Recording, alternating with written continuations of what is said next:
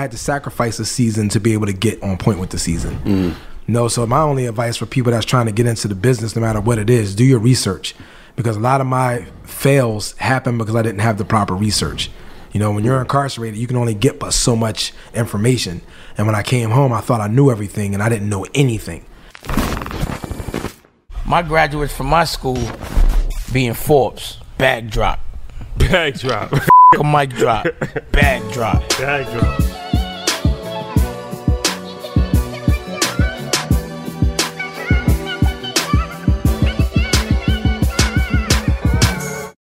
All right, guys, welcome back. EYL, we back home. It's been a minute. Very rare, exciting. So this is an interview that's really dope for a variety of different reasons. But Daryl Austin. So one of these things that we always talk about being at the right place at the right time. We're talking about InvestFest coming up, and it's very important to put yourself around the people that you actually want to connect with. So we were in LA, shout out to BT, and we were at the BT House of BT. Yep. Shout out to Tom. And we interviewed Nene Leakes, shout out to her. And we were about to leave because we had to go to Miss Diddy's event. Shout out to Miss Diddy. So long story short, a few people, connected with us, like, yo, and it was one gentleman for sure, Daryl, who I'm not sure how he got to me, but he met me, and it was very quick. This is why it's important to have an elevator pitch also. The same thing happened, ironically enough. I'm actually wearing Eastside Golf Jordans today. Shout out to Eastside Golf. And they met us at a hotel lobby, and type of similar situation. Yeah, sister ran up on us. They ran up on us. Yeah. It was interesting because when I met Daryl, he was very concise. I think he showed me some pictures. He's like, yo, I got a luxury brand. We about to go into luxury stores.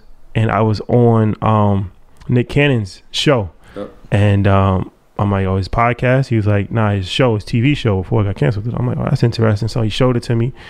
And it was a very quick presentation, but it made a lot of sense to me, and it was interesting to me. So I'm like, all right, let's get it done. Yeah, hit Abdullah. He called me at the front of the stage, right? And then met us in the back of the stage. It wasn't even you, it was your man. Like, yo. No, my man caught him. He was like, yo, I caught you. We came all the way from Philly. This has to happen, bro. And I think we walked all the way to the car like, yo, we're going to make it happen. Yeah. Like, all right, let's do this. But the thing I liked about it, and we'll talk about the brand, so it's a luxury brand, and so if anybody follows me, I do the Drip Report, legendary Drip Report, where I chronicle my outfits. And I like these like Goodman shoes. Like I like come from that era where it's like Prada's, but like real simple dress type of shoes. So when he showed me these, and I'll show it to you if you can see it. Yeah. These are one of the products. They reminded me of that. Whereas like you can actually wear it to, a club. You could wear it just chilling. It's like it's very versatile type of shoe, sneaker combination. So I like the product. That's another reason, and I like the story too. And now even hearing some more about the story, I even liked it even more. So that was like 2 weeks ago. I said, we're gonna get you on the show. 2 weeks later, we here. Yeah. So. Yeah. Thank you for joining us, brother. Appreciate it. Thank you for having me. I appreciate it. Yeah. Big fan of the show, man. So I appreciate it. Long journey here. He said he's willing to go anywhere. Our next 3 stops. You got to. You already know. You got to. So let's get into this. So Bunji Ablacheni. That's how you pronounce. Say it correctly. Bunji Ablacheni. That's the name of the brand. Yeah. Okay. That's the first question is, what does that mean? Why did you name it that? All right, Bunji, it was for all the ups and downs of my life because, at a certain period of my life, I would do really well. I was out on tour, I was rapping, and then I'll get locked up. So now I'm back down at the bottom of the barrel. And I get out of jail, get back out on the road, start rapping, then I'm back in jail. And it was just a nonstop up and down part of my life. And then even after I came home from prison, I started this business. It just seemed like everything was up and down. You know what I mean? Like I didn't really know what the future was going to be. It was just up and down, up and down, up and down. So Bunji to me represents all the ups and downs of my life. And I knew that other people were going through ups and downs as well. Mm-hmm. It wasn't just me. So I felt like Bunji fit everyone. And then I came up with Ablacheni because it's a synonym of apparel. I went to a trade show. I had a table at a trade show. And when I got there, it was either apparel or wardrobe or something like that. And I was like, I got to come up with something a little bit more creative. It was the rapper in me. Mm-hmm. It was like, nah, I'm not going for that. So I ended up, Google searching synonyms for apparel. And I couldn't find anything. And I started searching other languages. And then Ablacheni just stuck out. And then I had to figure out how to say it. You know what I'm saying? Because I thought it was Ablicini, but I just knew that the wording just looked good together. Yeah. You know, so I ended up searching how to say it, and Ablicini it is. So there's been barriers with that, I'm sure, right? When people think, and you said that to us, one of the things we talked about, like, yo, just simplify it. Yeah. When people hear the name, I'm sure they were like, wait, you need to change this, but you didn't. So what was it that you said, you know, I got to stick to my guns on this? Well, I think that for the most part, you know, I hear it a lot. Like, people are like, why don't you just call it Ablicini? Why does it have to be Bungie? Yeah. And then it's like, why do you have to have Ablicini at the end of it? We can't even pronounce it. What if people see it and they can't search it? But I just kind of feel like that's what's in my heart. Like, that Bungie Ablicini, it brings back so many memories of, like, when I was incarcerated, when I was going through all the different things. I lost my grandfather when I was in there. I come home, my grandmother doesn't remember who I am because, you know, she had Alzheimer's. So it's like, you know, so many different things that Bungie represents for me that I just couldn't get rid of it. It's like Balenciaga. Yeah, you know how to say that. You know how to say that? Yeah, exactly. You know what I mean? For sure. You know how to pay for it too. Yeah, no doubt. No doubt. Find a way. Yeah. All right, so let's get this backstory. This is a very interesting backstory. So you're from Pennsylvania, outside of Philly, right? Yeah. What's the exact area? Paoli, Pennsylvania, like 10 minutes from Coatesville. Okay. So you grow up, and at what point do you get incarcerated? I got incarcerated when I turned like 22. It was like right after I turned 22. That was my first taste of prison. Okay. And then from there, it was an ongoing in and out of jail type situation, right? Yeah, it was the same thing that Meek Mill was going through. It's like, you know, you go to prison, you come home, you're violating probation and parole all the time. You know, they'll put like a crazy curfew on you. If you miss the curfew, they catch you, you're done. I never did drugs. I never drank before. But what I didn't know at the time was when I'm bagging up my work, I didn't realize that it was getting in my system. It's getting in your pores. Yeah, so whenever I would go do a urine test, it was coming up hot, but it wasn't really hot. So they let me do that like 2 or 3 times before they bagged me, and I had to go back to jail for 6 months and stuff like that.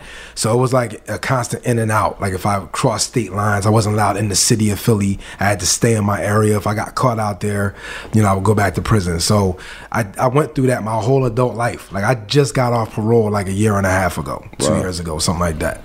So what was the longest stretch that you was in there? 6.5. 6.5 years. Yeah. So, and you've been home for 7 years. Yeah. All right. Almost. So you're going through the system, in and out, parole violations, getting locked up, getting violated, getting locked up. You was actually in jail with another alumni, friend of ours, Wallow. Yeah, Wallow. Shout out to Wallow. Wallow 267. Shout out to 267. And so at what point do you say, okay, this is enough, I'm tired? Because a lot of people have similar situations, right? Where it's like, it's hard. You really can't get a good job. You know, you're going back and forth, and, you know, it becomes a vicious cycle. You might have kids, you fall in a child support situation. You can actually go to jail for that before. It's people don't realize how easy it is to keep going back to jail once you kind of fall in that system. So at what point do you say, okay, this is not for me, like I'm doing something different? Well, first I felt like the whole time that I wanted to do more of my life, and I was selling drugs to be able to get to that point, because I just felt like it was the fastest money that I could possibly get. So I always knew that I wanted to do something more, but when I got caught that last time, I started losing family members because I was going for that 6.5 years. So it's like, once my grandfather passed away, his last memory of me is getting dragged off his porch and getting beat up by the police. So it's like, after he passed away, I ended up having a conversation with my mom, and she's like, listen, I don't know what you're going to do with yourself, but right now they're doing background checks for people that, you know, that are trying to get jobs for when you're trying to move into a place. Whatever it is that you got to do, there's a background check attached to that. And she was like, the only way you're going to be able to survive out here is if you create your own business. So at that point, you know, I just went back to the cell, man. I prayed for the first time. I never really was a religious dude or nothing like that.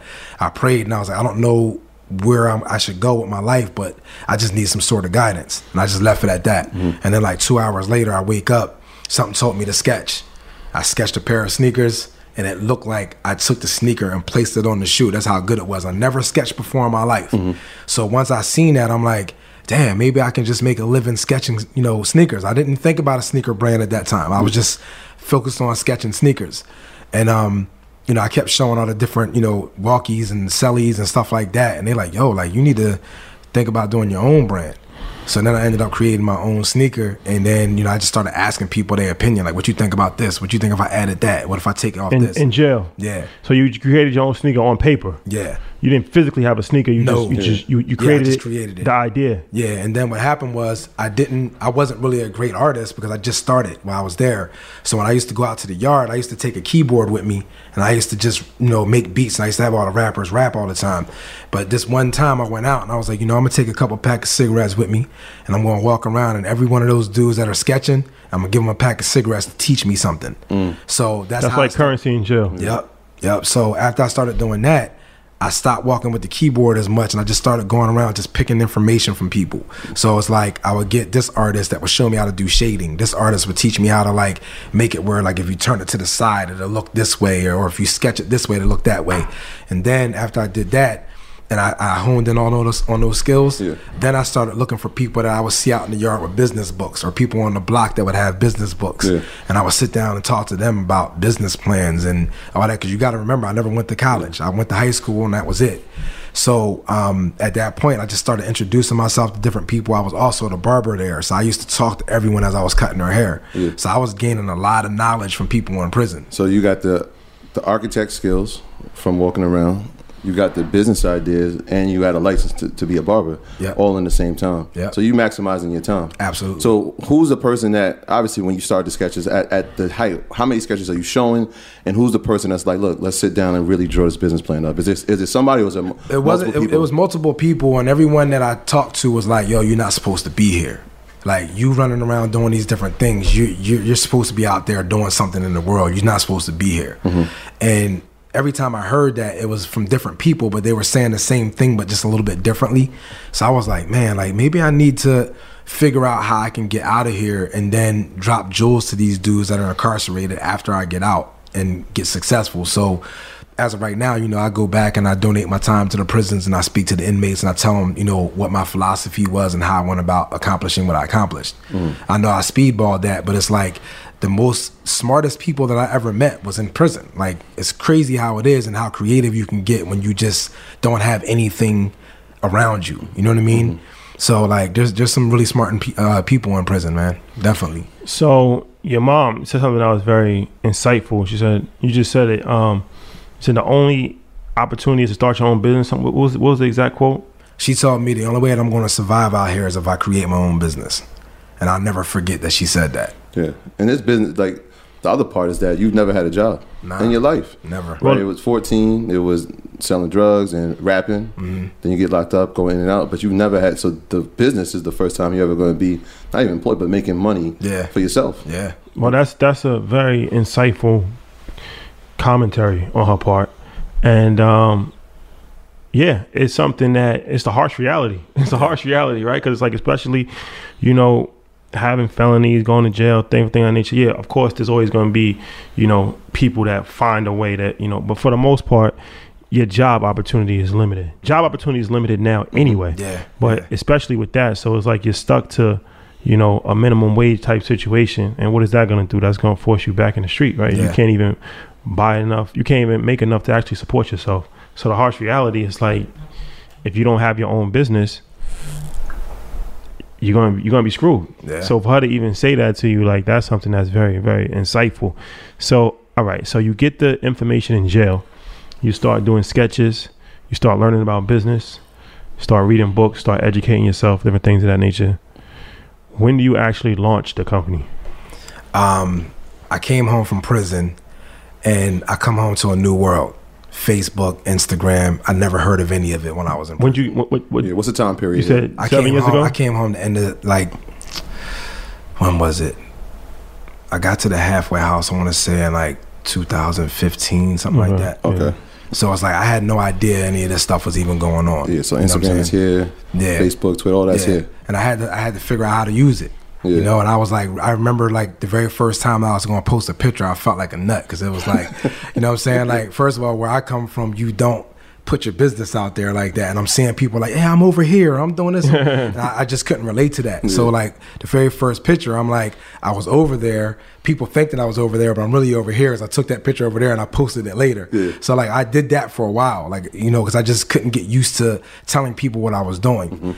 And then it was just like, you know, once I ended up getting to that point where I kind of got used to the you know, Facebook and all. And I still to this day have never used Twitter before either. I never used Twitter or TikTok. I just can't get to that point yet. Anyway, to get to the point, I ended up launching, I want to say, or I didn't even launch. I bought samples for like the first 3 years. I didn't have enough money to be able to even get an order in. You know what I mean? I just didn't have the money, and I didn't want to go back to selling drugs again because I didn't want to go back to jail. So for the first 3 years of me being home, I was just getting samples and changing the name and going back and forth for different ideas. And then, you know, finally that one day, that guy came in the barbershop and he was like, yo, do you have, his name is Ernest, by the way, I won't call him that guy. Ernest comes in the barbershop and he's like, yo, like, do you have these in the size such and such? And I was like, nah. And he's like, well, what do I need to do to be able to get them in this size? And I was like, I need like 10 grand to be able to get it going. And he was just like, you got a business plan? I was like, yeah. He was like, meet me at Starbucks tomorrow. So I was like, all right, bet. So I ended up meeting him at Starbucks. And I remember it like yesterday. He was reading this, and I remember my heart was pounding. I'm like, this could be my opportunity right here, right? Because I knew that all I needed was like 10 grand. So he's reading the business plan. He gets to like the first 2 pages. He's like, I'm going to give you 14,000. I'm like, all right, can you finish reading the business plan? So he ended up going another couple of pages. He's like, I'm gonna give you 20,000. So I'm like, all right, but finish reading the business plan. So he gets all the way to the end of the business plan and he says, I'm gonna give you 50,000. Ernest, what's going on? Look, check this out. We're going to do something really special for y'all. I know y'all enjoying this episode with my brother Daryl Olson and his luxury sneaker brand, all right? So here's what we're going to do. When you head over to bungiebrand.com, we're giving you $50 off your purchase of men's apparel, women's apparel, and footwear. That's $50 off. Here's what you got to do. Use the code EYL. That's us. EYL. It's real simple. $50 off and get your drip on. You know how we do. Drip responsibly. And he was like, meet me at the bank tomorrow. I'm going to show you how to get the EIN number and all that. Because he asked me if I knew how. And I was like, nah. And he ended up taking me to the bank. And he put the money in there within 2 days of that meeting. And that's how I got my start. So that's pretty incredible. Shout out to Ernest. So the picture, you have the shoes on display in the barbershop, so people can come in, they can actually see the product. Well, I didn't do it for the people to see. I was doing it because you got to remember, I was a bench warmer. I just came home. I'm in there. No one wants to get in my chair. You know what I'm saying? You was a barber. Yeah, I was a barber. So no one wanted to get in my chair because no one around there knew me as a barber. They knew me as a drug dealer. And that was it. So no one, like, they would bypass my chair and go to the other dudes. So I would just put the sneakers in the window and just look to see, like, what can I change on it? What can I do to make it look better? Like, you know, so you watching the people walking by, seeing if they getting interested in it. Yeah. Like, okay. All right. This one is gonna work. Yeah. People keep stopping. Yeah. And that's how it works. So the first, so you said the sample. So you just like getting like one-offs from like China or something like that, and just like I went to Alibaba.com. I found a little manufacturer right there, and you know, I was getting samples. And the thing is, like, when you get the samples from these places, they're expecting you to place an order. And I wasn't placing orders, so they be like, "Nah, we ain't doing no more samples for you." So you do like 10 at a time. Yeah. So I would have to do other manufacturers. So I would have like 7 samples, but from 7 different factories. You know what I'm saying? And they all expecting you to have. Yeah, and they all expecting the bulk order, and I just didn't have the money to do it. So like for anybody that isn't, they go find another one. Check the reviews. For anybody that's not familiar with Sam, so it's like we get our stuff made overseas, and like before we actually decided we were gonna work with this guy, like we gave him like a couple, like a tracksuit, hoodie, t-shirt, and then he made like, let's say like 10 pieces of clothes for us, sent it to us. We paid for it, but he sent it to us. So that way we can check the material, see if it's right, go back and say, nah, this is off. You need to add something here. That's what he's referring to as far as like samples, right? Yeah. But they're expecting it to be like, all right, now we're gonna order 1,000 pieces. But you was just like, all right, I'm done to the next point. Yeah, because I didn't have the money to do it. I had enough money to get the samples made, and you know, like a sneaker sample is different than like a hoodie and a t-shirt and stuff. It's a lot more involved with it, and I didn't know that involvement at the time. You know what I mean? I'm thinking they make sneakers. I send them a sketch. They tell me what materials it is. They let me know everything because they already make sneakers. But I didn't realize that, you know, you have to hand pick every single thing of your shoes. So like my samples were just what they created off of my sketch. And, you know, we were getting a lot of people looking at them just because it was new. But one thing that I learned, and I had to learn the hard way, is I had hundreds of people coming through that barbershop at that time, and they would all be like, yo, I want to size such and such. I want to size this, I want to size that. So I based my order off of how many people were saying that they wanted them. Once I got them back, no one wanted them. Nobody wanted them. You know what I mean? I'm chasing them down like, hey, yo, like, remember you said you wanted a size 9? They here. I don't want them. Like, I'm good. So, like, you know, to me, I feel like trying to get people to wear your sneakers is equivalent to trying to get someone that's been going to a certain barber and trying to get them to change barbers. Like with you guys wear Jordans all this time. Trying to convince someone that loves Jordans to wear a different type of sneaker is hard. You know what I'm saying? Because they never heard of you. They don't know what the brand is. And it's like, you know, I remember when I first got my sneaker samples and I put them up on Instagram, and this is when I thought I was popping, right? All I kept seeing was all these different comments saying, what are those? What are those? And my dumb ass is sitting there hitting them back like, yeah, this is the new Bungie Opportunity. You know what I mean? And I'm thinking that one of those is a compliment because I didn't know what that meant. And then, you know, one of my homies hit me up, was like, yo, they playing you, bro. Like, stop responding. Like, I mean, these kids these days, man. yeah, and it was crazy. And the one thing that I noticed is that, like, everyone that made those comments, I would click on their page to see who they were, and they all had Jordans on their page. Yeah. So I knew right then and there, anyone that likes Jordans, they're not going to like my brand. You know what I'm saying? It's just that simple. Yeah, so when you send the samples and even putting them up on Instagram, because it's almost like when we put up apparel, it's like we have to trademark the apparel. What is that like? Do you have to make a patent for that design? Do you have to trademark the design? How does that work? Yeah, it's tricky. It's tricky with shoes because there's only but so many silhouettes that you can do. Mm-hmm. So what we experienced was you couldn't really trademark the silhouette. You had to trademark like the design of it or the logo on it. Mm-hmm. And sometimes you can like patent or trademark a color, but it has to be a color that's not already out there. You know what I mean? So you got to create your own.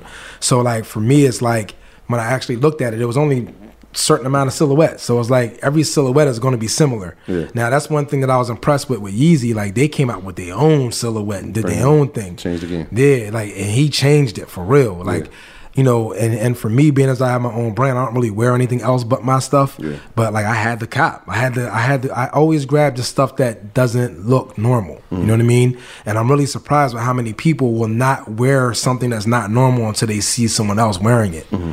And that's the validation. Yeah, and that's the difficult part for me because I'm the kind of person where I can walk into a store and I can scan the room and I know within 3 seconds if I want that or that or that. Yeah. You know what I mean? And I'll grab it and I keep it moving. There's other people that are out there that I'm realizing that it's like, it's going to take them a long time. They don't know which color to get. They like this shoe, but they like, you know, I don't know. Do you have it in blue? Or do you have anything to wear with this? Like, I know right away what I'm going to do. And then the other thing that I didn't realize that people do is they want to know backstories. It's like, for me, I don't care how, you know, Gucci got the beginning. If I like a Gucci sneaker, I'm grabbing them. Like I never really took the time out to like do that kind of research. So I'm really surprised that people do that much. Yeah. So it's like, you know, when it comes time for us, it's like, number one, they look at me as being a black owned business. So they equate black with being cheap. Mm-hmm. You know what I'm saying? Mm-hmm. And it's just a harsh reality. Yep. And every time someone sees my merchandise in person or actually touches it, they're like, oh, how did you do this? You know what I'm saying? How were you able to do this? And like at trade shows, like black people will actually come up to me and say that. Oh man, how did you get to this? You own this? This is your company? Yeah. And they just don't understand that a black person can have a quality sneaker. Mm-hmm. You know what I mean? It's not like, you know, apparel or anything like that. It's much more difficult to do, but you know, they just automatically assume that we're going to have something cheap. Like it's crazy. So you get the 50,000. Yeah. In your mind, you're thinking like, oh, this is enough, right? Because I thought I made it. Yeah, you've been scrambling with what you had. And now you got 50. So what's the process now that you got the 50? What's the next step? What I did was I ended up placing an order with China, and I ended up getting the sneaker order. And I was in for a rude awakening because I had no idea that I had to pay for customs. I had to pay for import-export tax. I didn't know anything about any of this stuff. All I knew was when I got my samples, they would make them and they would send them to my house. So I thought it was going directly to my house. It was nothing like that. You know, I had to pay for cargo ship. I had to pay for the space on the ship. I had to pay for truck drivers. Like all these different things I didn't equate. So by the time I ended up getting the sneaker order back, I remember customs ended up taking the package because I was a new business and they wanted to search it. They ended up searching. I had to pay them for searching it. And then I remember hiring a trucking service to pick it up and take it to my storage facility. And I got to the storage facility and I was like, I'm almost broke. I remember saying it. I was talking to myself, bro. As a matter of fact, I was on Facebook Live and I remember saying it like, yeah, you know what I mean? I made it. Check it out. Look. And, you know, everybody was all like cheering me on, like, yo, that's crazy. You did it, blah, blah, blah. And in my mind, I'm thinking, I ran through that 50, but I got about $250,000 worth of stuff here. You know what I'm saying? Yeah. I remember after I got off Facebook Live, I opened the box up, opened a sneaker up, and I'm like, what the F is this?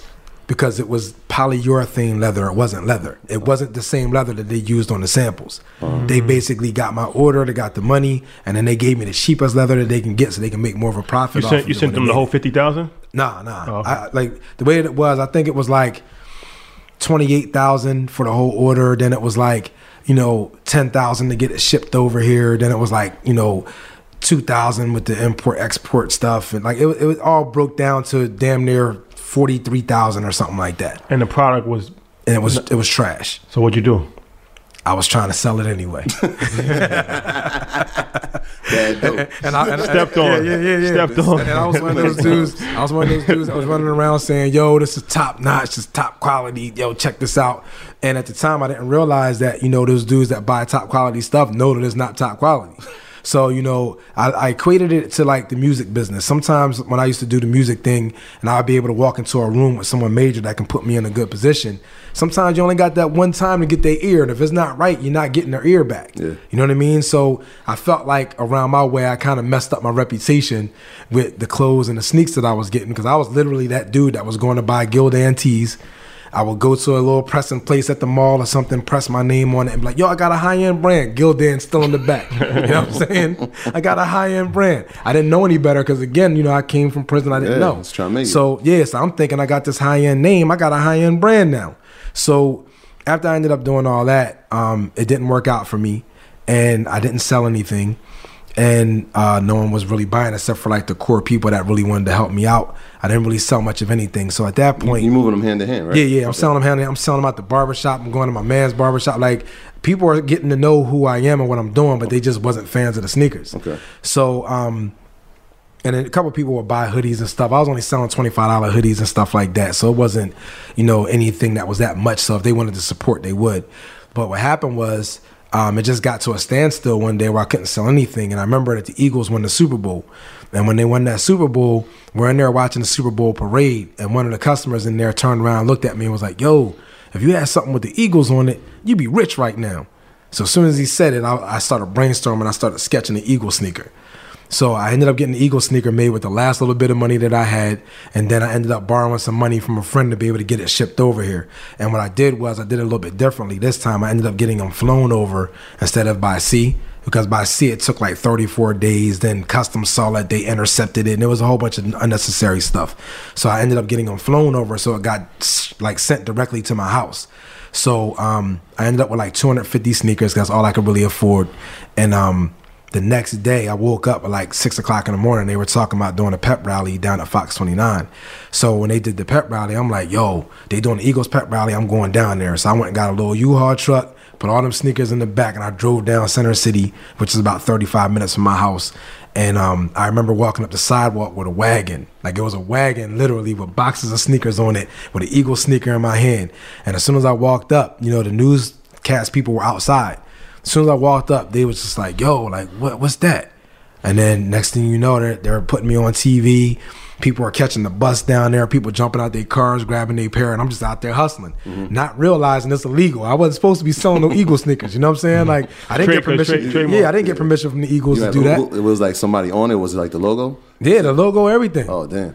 Everything. I'm going to show you guys a picture before it's over, right? So, you know what I mean? Like, yeah, I had the whole thing. I had the Super Bowl, the tag and everything on it, right? Yeah. So, you know, I ended up selling out that day. So I ended up making a lot of money back. You know what I mean? Like, I was literally going back to the truck, stashing money in the truck because I didn't want to get robbed out there. And I would run back out, finish hustling. So I ended up selling everything except for like 4 pair, something like that. How much did it cost to make those sneakers?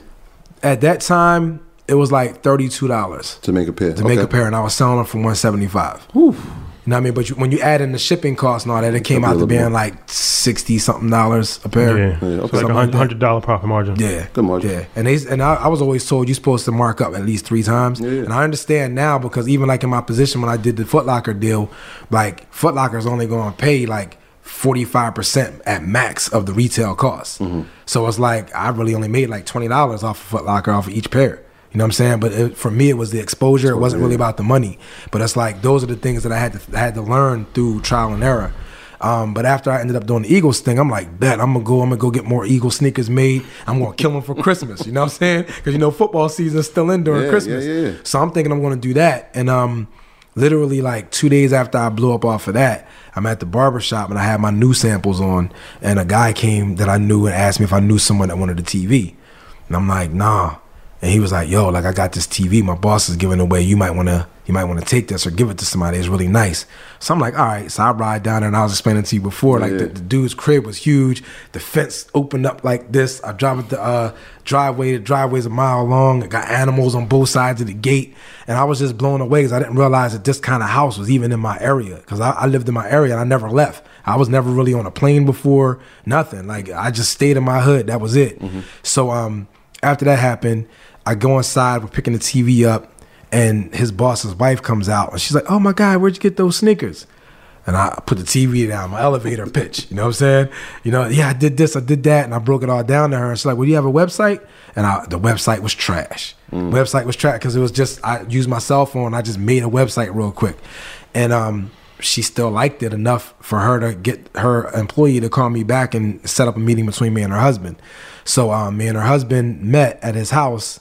And, you know, I basically explained to him, like, listen, I don't want to waste your time. I was formerly incarcerated, and he wanted to know what I did. It was all drug charges. I had weapons charges, too. And he was like, you didn't have a good lawyer, did you? And he laughed at me. I'm like, yo, that's not funny, man. Like, you know what I mean? But anyway, he was like, yo, I'm not worried about that. Like, what's going on with your business? What is it? And I told him everything that was going on. And that's when he told me I wouldn't recommend you using those Eagle sneakers again. Like, you'll get in trouble for that.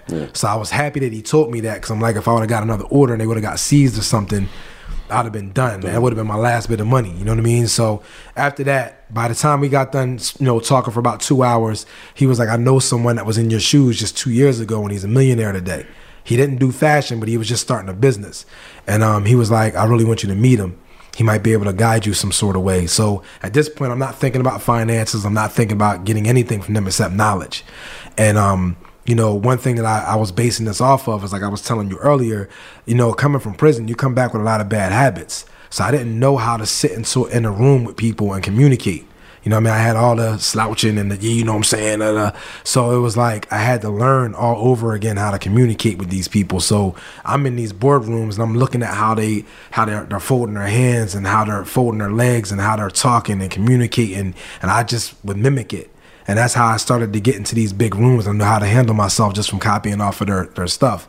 So I get into this conference room and I'm talking to the guy that I'm thinking that I'm talking to for the meeting. And as we're talking, people are just slowly coming into this room, like putting their briefcases down and all that. So to get back to what I was saying, all these people are coming into the room and I had no idea who they were. You know what I mean? So I'm just sitting there and I'm like, all right, I'm going to keep entertaining all these different people until the guy comes in. He comes in, he's like, yo, did he get an opportunity to tell you guys about his story? And they was like, nah. And then I just told them everything that I just told you about how I created everything in prison. And they were all blown away with it. And they're like, yo, like, you designed this while you was there? And I was like, yeah, every single thing you see on this table was all designed while I was incarcerated. So even all this stuff is all, you know, stuff from when I was incarcerated. And they were like, how much money do you need? And I was like, $7,000. And they laughed at me like, you only need $7,000 for real? Like, we're going to put you with these financial people. They're going to tell us how much money you need. So, you know, after that, they was like, oh, you interested in telling your story? And I was like, no, because it's embarrassing to talk about being in prison. And they were like, look, man, you need to tell your story and share this with the world because you may be able to inspire someone and you may be able to chase someone away from going to prison in the first place. So I told them that I would do it.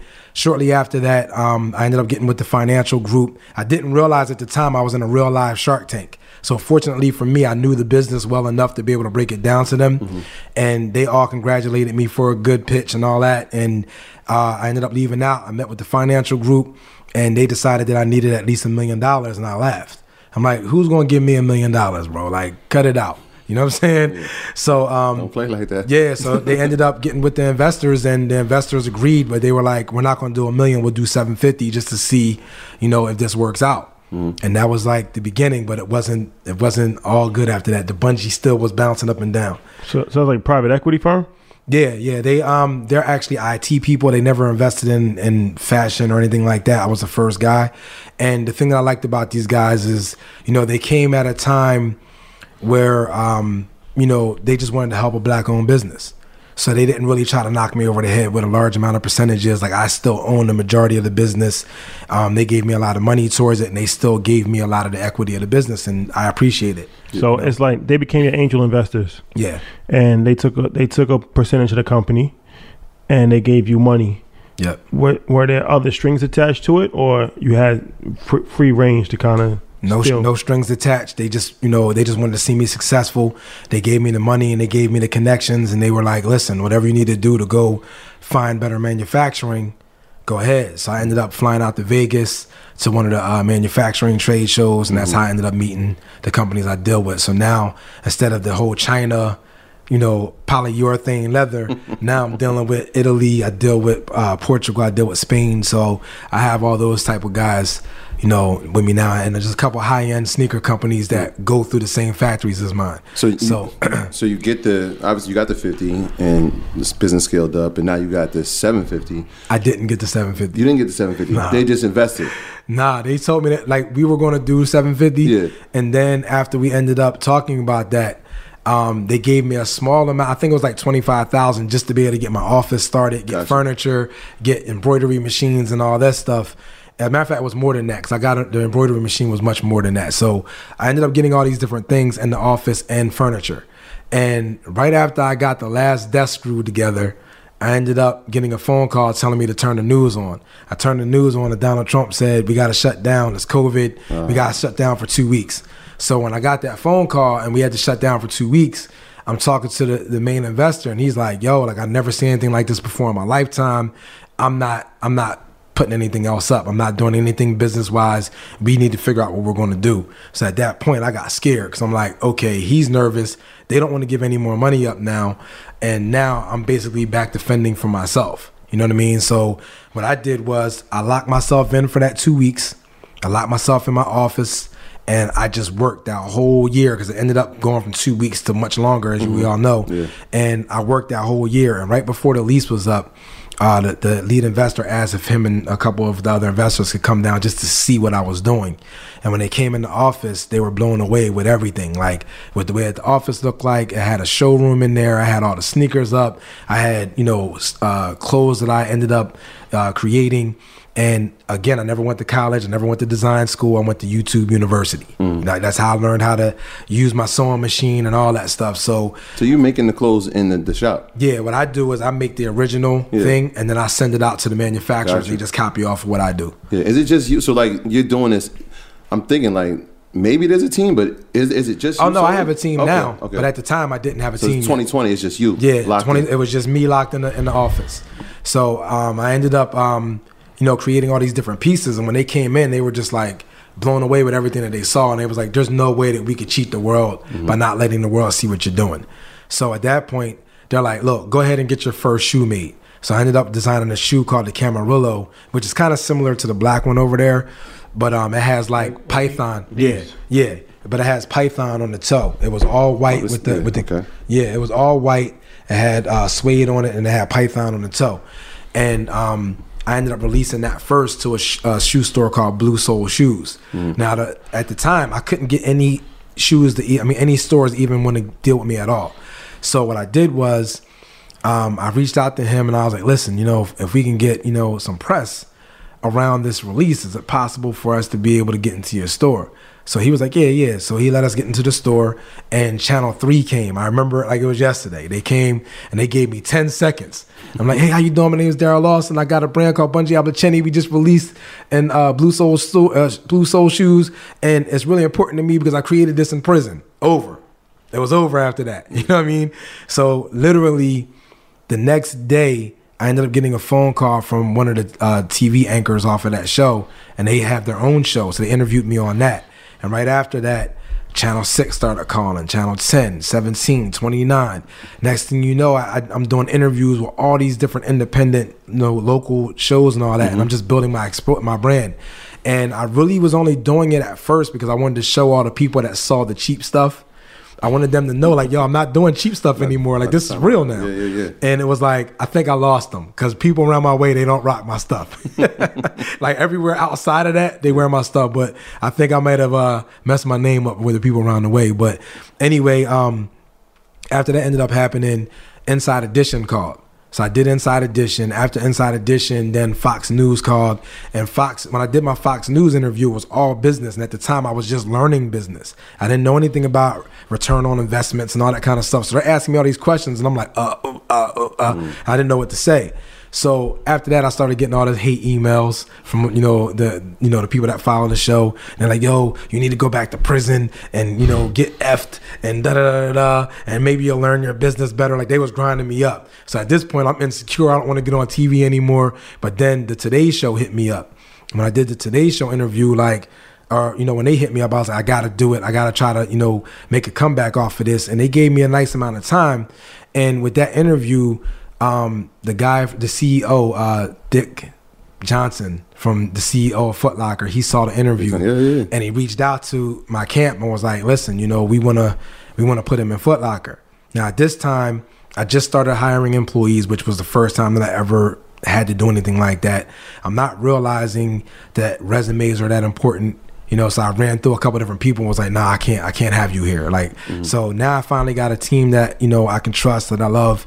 And, they bust their behind. But we ended up doing the Foot Locker launch. The Foot Locker launch at King of Prussia Mall was amazing. Even with COVID going on, we still had 400 or 500 people waiting online to see the new products. So we ended up having a really, really good event.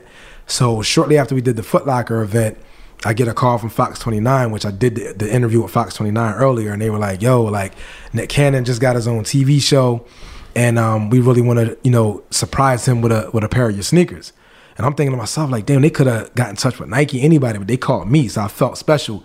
So I felt like if it's a Nick Cannon shoe, I got to go all in. So I ended up making his image on the white sneakers, the white Camarillos that are up there. So I put his image on there in leather, had the suit material and stuff on there. I called one of my guys up. They ended up helping me out. And, we killed the sneaker. And they gave me the opportunity to present it to him on Fox 29. So when I got out there, he's like trying to figure out who I am, why I'm there. He's looking at me all crazy, like, who is this dude? And I finally walked up to him live on TV. I gave him this box with this big red bow on it, and he still didn't know what it was. And he opened the box up, and he was just like, yo, like, you put me on here. Like, this is crazy. He was like, who are you? Where did you come from? So when I started, they literally only gave me 2 minutes to say what I needed to say. So I said everything about the prison and all that. And he was so blown away that by the time we went to the next commercial, I'm like, all right, man, nice meeting you. He's like, nah, man, give me a hug, dog. So I gave him a hug. And then he walks over to the side with me and he's like, yo, how did you start this? And then I had other sneakers for him. I had different color of these, so I gave him these. I gave him 3 other pair. And he was like, I just want to know how you started this, man. He was like, I see a lot of people with clothing brands, but I've never seen anyone with a sneaker brand like this. So I told him what I did in that split couple minutes. And then he was like, yo, give me your number. So I gave him the number. I'm like, Nick, you're not going to call me. You about to pull one of them. What's the boy's name that was on Martin? I'm talking about Tommy Davidson's dude. He's like, if you was in LA, you'd be on my show. I was like, don't Varnell Hill me, man. Don't do that to me. Don't Varnell Hill me, Nick. He was like, I'm not, man. I'm telling you, I got you. So he was like, all right. So I left. And by the time I got to my office, he had already texted me saying that he was going to, get back at me. And then his producers called and was like, yo, we want you to come to the show on Monday. Nick's really excited. He wants you to be on the show ASAP. So I'm like, all right, cool. So I ended up leaving the office or whatever, got everything set up for that Monday because it was literally a Friday. And I ended up going to the show. And, Nick treated me like I was the star. He had me feeling like I was the one. I'm supposed to be happy to see him. But he treated me like royalty, man. It worked out. So after we ended up doing that interview, it just kept spiraling out of control, with all the different things that was happening. And that's why I knew that I was supposed to be here. When I made that prayer all the way back when I was in prison, and after I made that prayer, everything is just flowing smoothly. Even if I have a little downtime, it goes way back past what I could have ever expected. So right after I ended up doing the Nick Cannon interview, I ended up going to a Neiman Marcus, and they saw the sneakers and the clothes that I had on and wanted to know more. Like you're walking into the store and somebody stops. Yeah, what happened was they was actually having a Neiman Marcus event. Okay. And I had this bright orange Oblachieni sweater with an Oblachieni tee underneath of it, and then I had my sneaks on to match the sweater. Yeah. And when I got to the top of the escalator, it seemed like everybody just went like this. And I'm like, I don't know what's going on, but yeah. So the next thing you know, everyone started to talk to me. Everyone wanted to take pictures and stuff like that. And then I got with the general manager of Neiman Marcus. We had a meeting, and then they saw like the cardigan sweaters and stuff that I had in the back of the Zoom. Yeah. And they was like, "Yo, we want to do something with you." So in your mind, right, as you're looking at these events, you're very intentionally going to these events, right? Are you just saying, let me design a fit that's going to draw people's attention, or are you just saying, let me just come fresh? Like how I just come fresh. Just come fresh. Yeah, I just come fresh, and it just seems like everywhere I go is like, "Yo, what's that? Yeah. Yo, how did you get that? What is that?" And it's always my stuff. So it's like I get the chance to explain what it is. So when they said they want to do something with show, explain that story. How did that story go?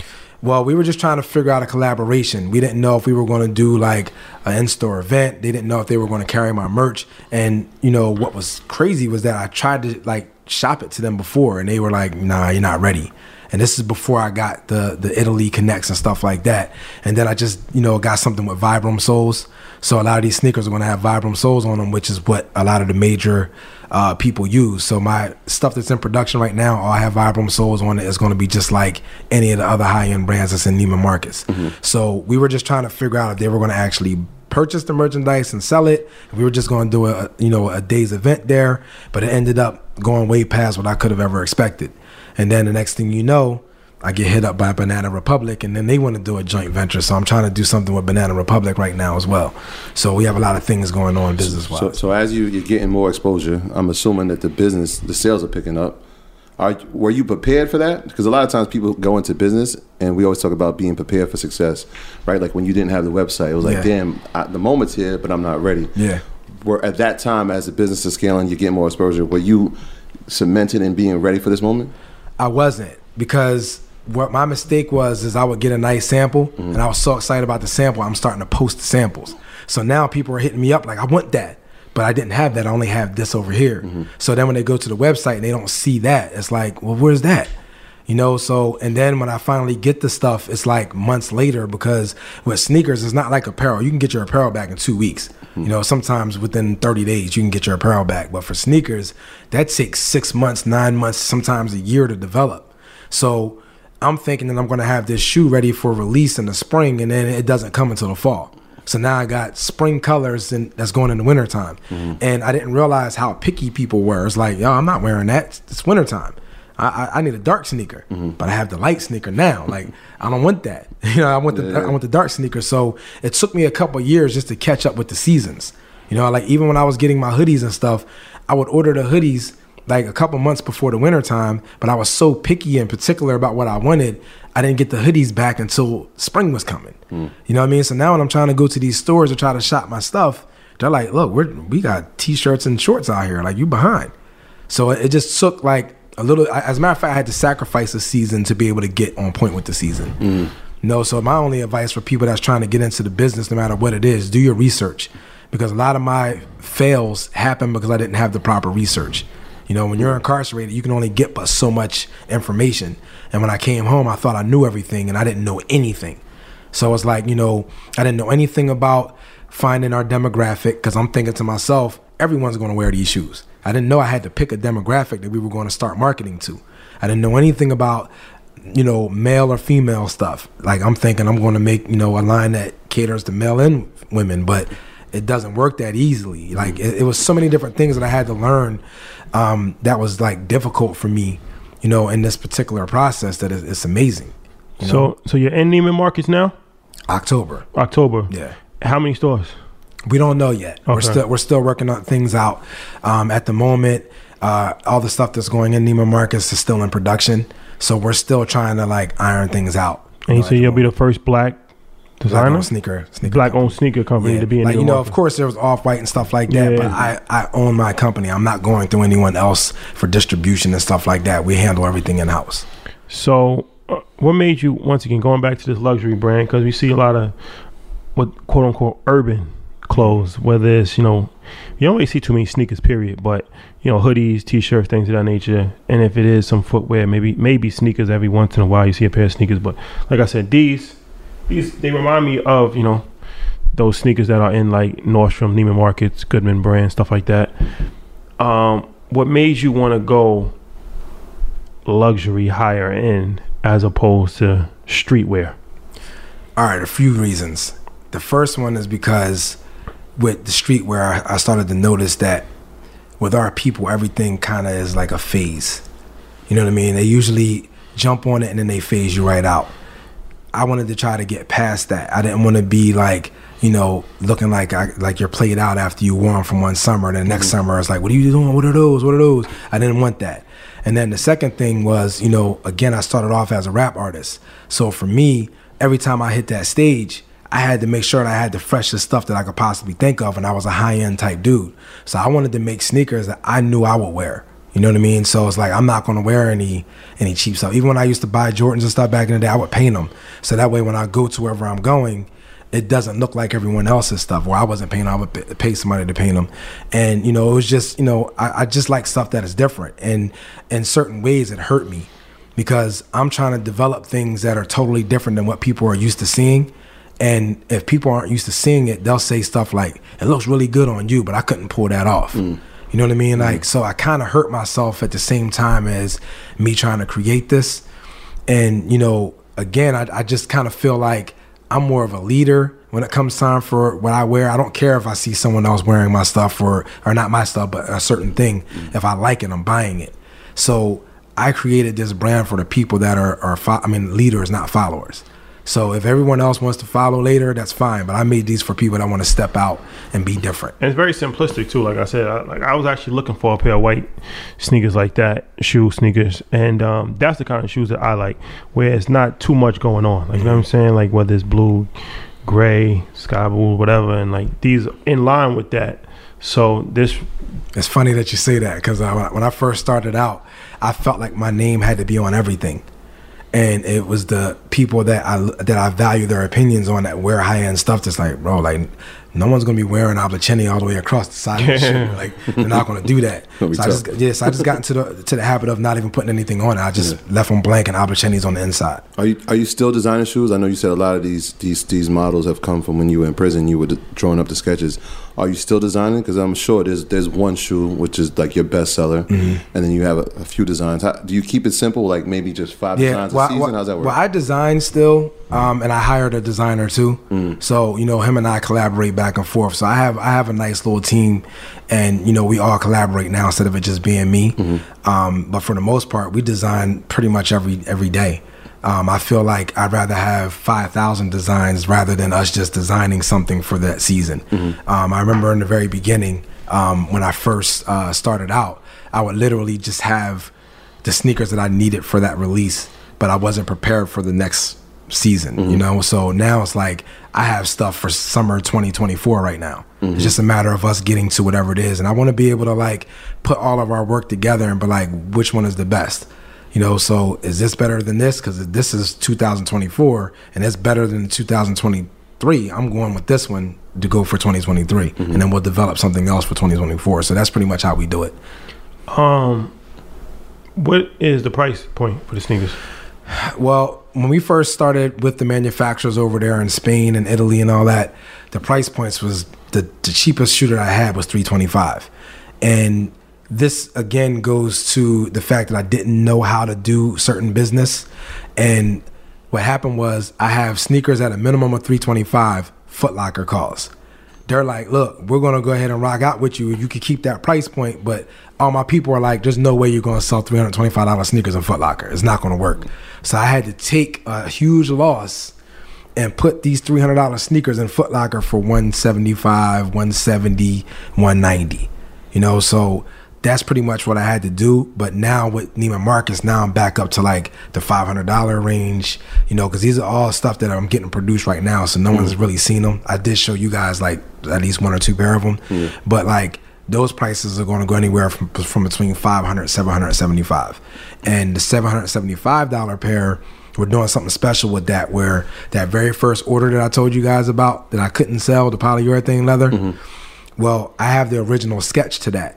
So what we're going to do is we're going to package the original sneaker that I made back in the day, along with the original sketch, and then you're going to get the sneaker that's $775. So I'm putting all that in there as one package. So like I look at it like this. You guys love Jordan, so like let's say if you had a drop that had the very first sketch of that Jordan and the very first Jordan that never came out, whether the material was weak or not, it's a collector's item. So that's pretty much how I'm looking at mine. I just want to be able to make it so it's a collector's item. Yeah, start from the top. I feel like, you know, there's different avenues for different people. Yeah. And you know, when we talk about luxury brands, whether it's watches, whether it's cars, whether it's clothes, whatever, like we always discount black. Yeah.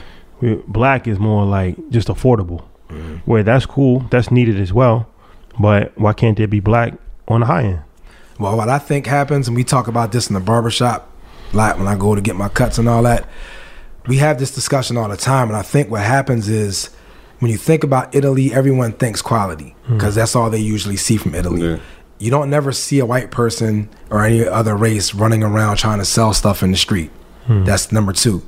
Number three, most of the time when you get something in the barbershop or in the street, it's mostly bootleg.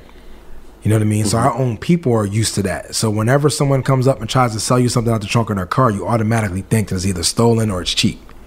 So we kind of put ourselves in that situation.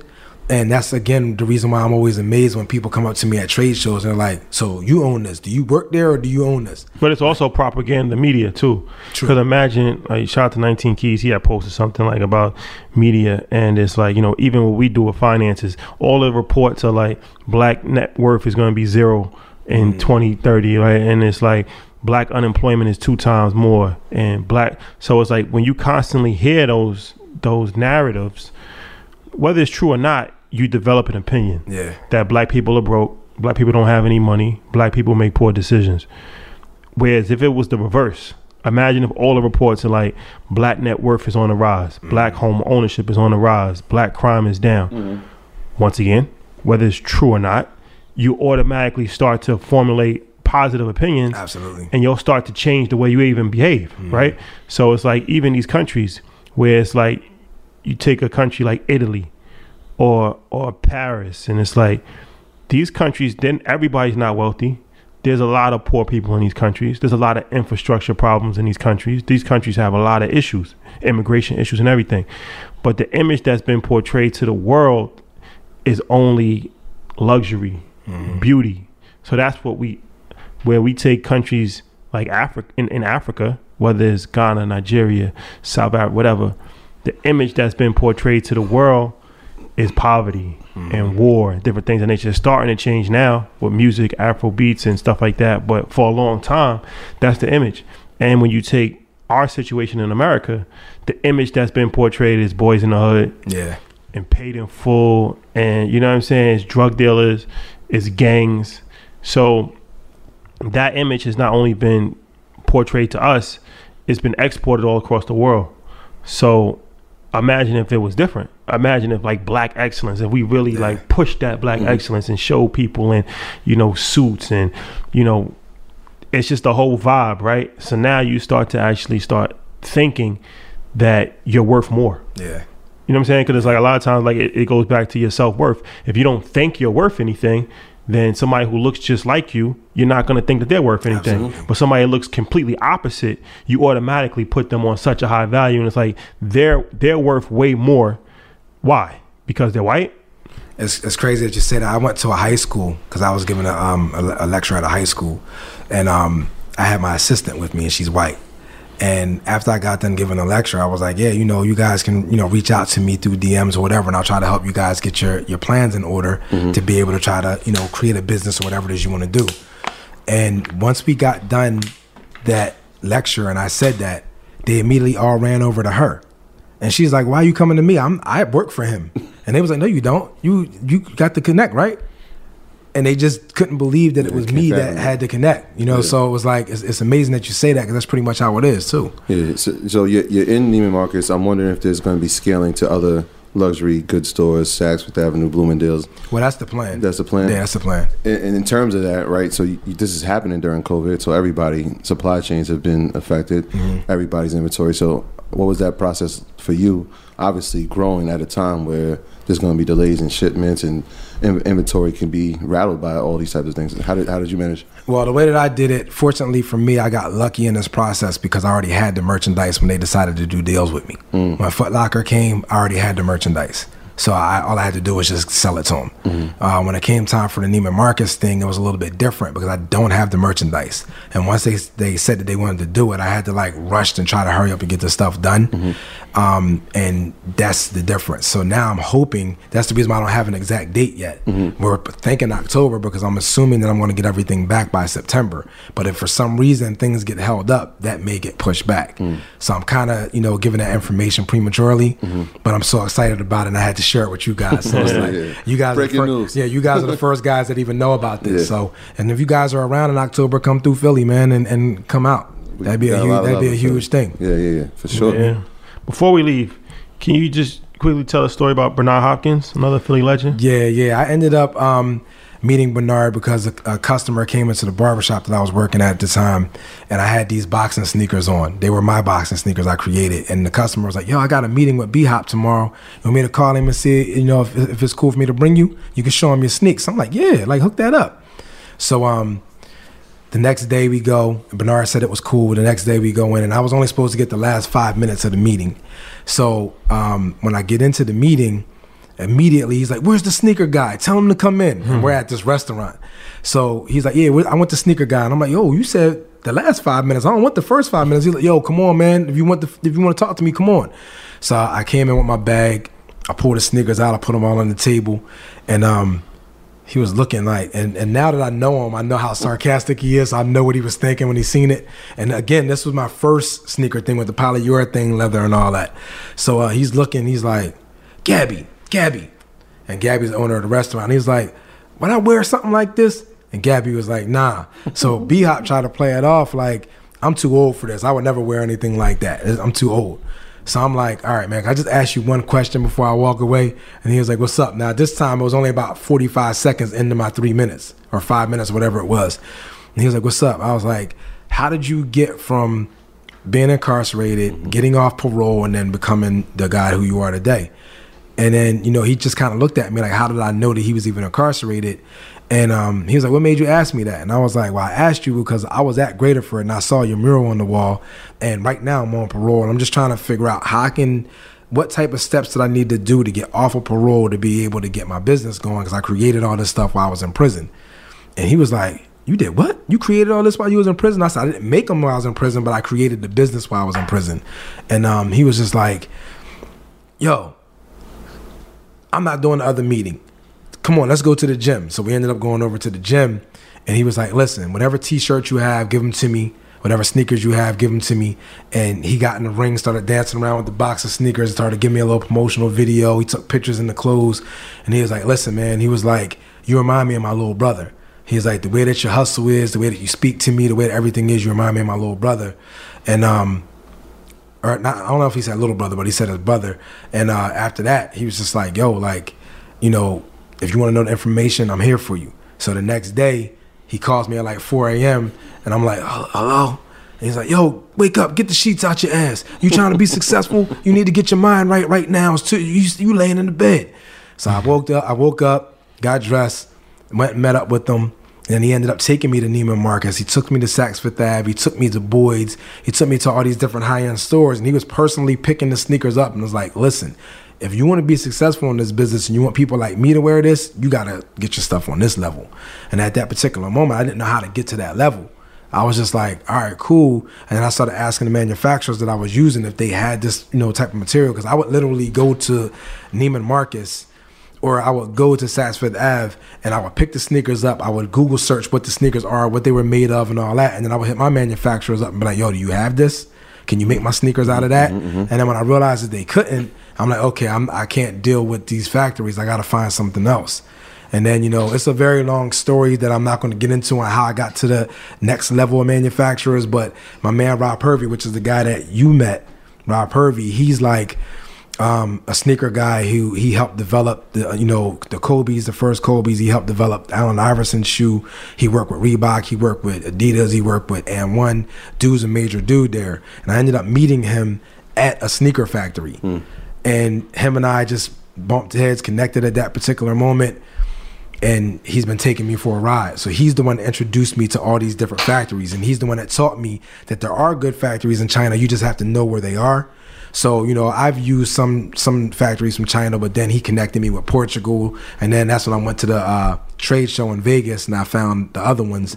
And then, he's working with me right now to this day. As a matter of fact, he's the one that told you who I was that day in LA. So yeah, that's my guy. So again, it's a lot of stuff that goes on in this business. It's not as easy as just, picking it up and just saying you want to do it. It's a lot of work that goes into this.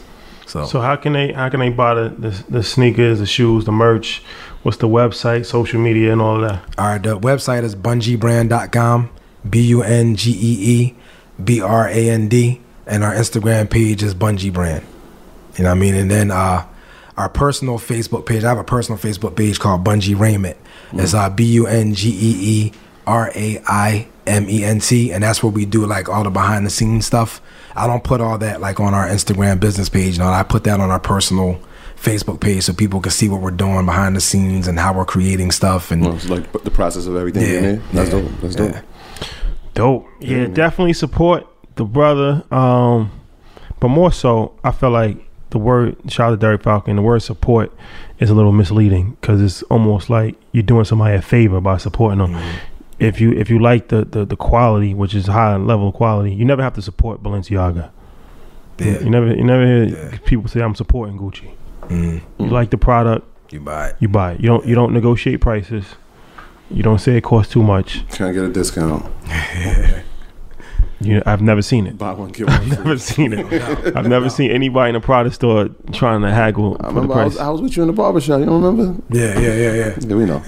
Respect the luxury. Respect the entrepreneur. Respect the entrepreneur for sure. Appreciate it. Yeah. Troy, housekeeping items. Shout out to everybody on Patreon.com. Shout out to all our earners on EYL University, the #1 place for everything in the world of business and entrepreneurs that are just making a killing, man. Shout out to everybody that is spreading the word, telling a friend to tell a friend, and executing on information. Love is love. We greatly appreciate you, and shout out to everybody that's supporting the merch. I know we talked about footwear. EYL got a vision for us, so shout out to everybody that's supporting our merch. Love is love. Keep grinding, y'all. Thank you guys for rocking with us. We'll see you next week. Peace. Opportunity. Thank you guys for having me. My graduates from my school being Forbes, bag drop. Bag drop. A mic drop. Bag drop. Bag drop.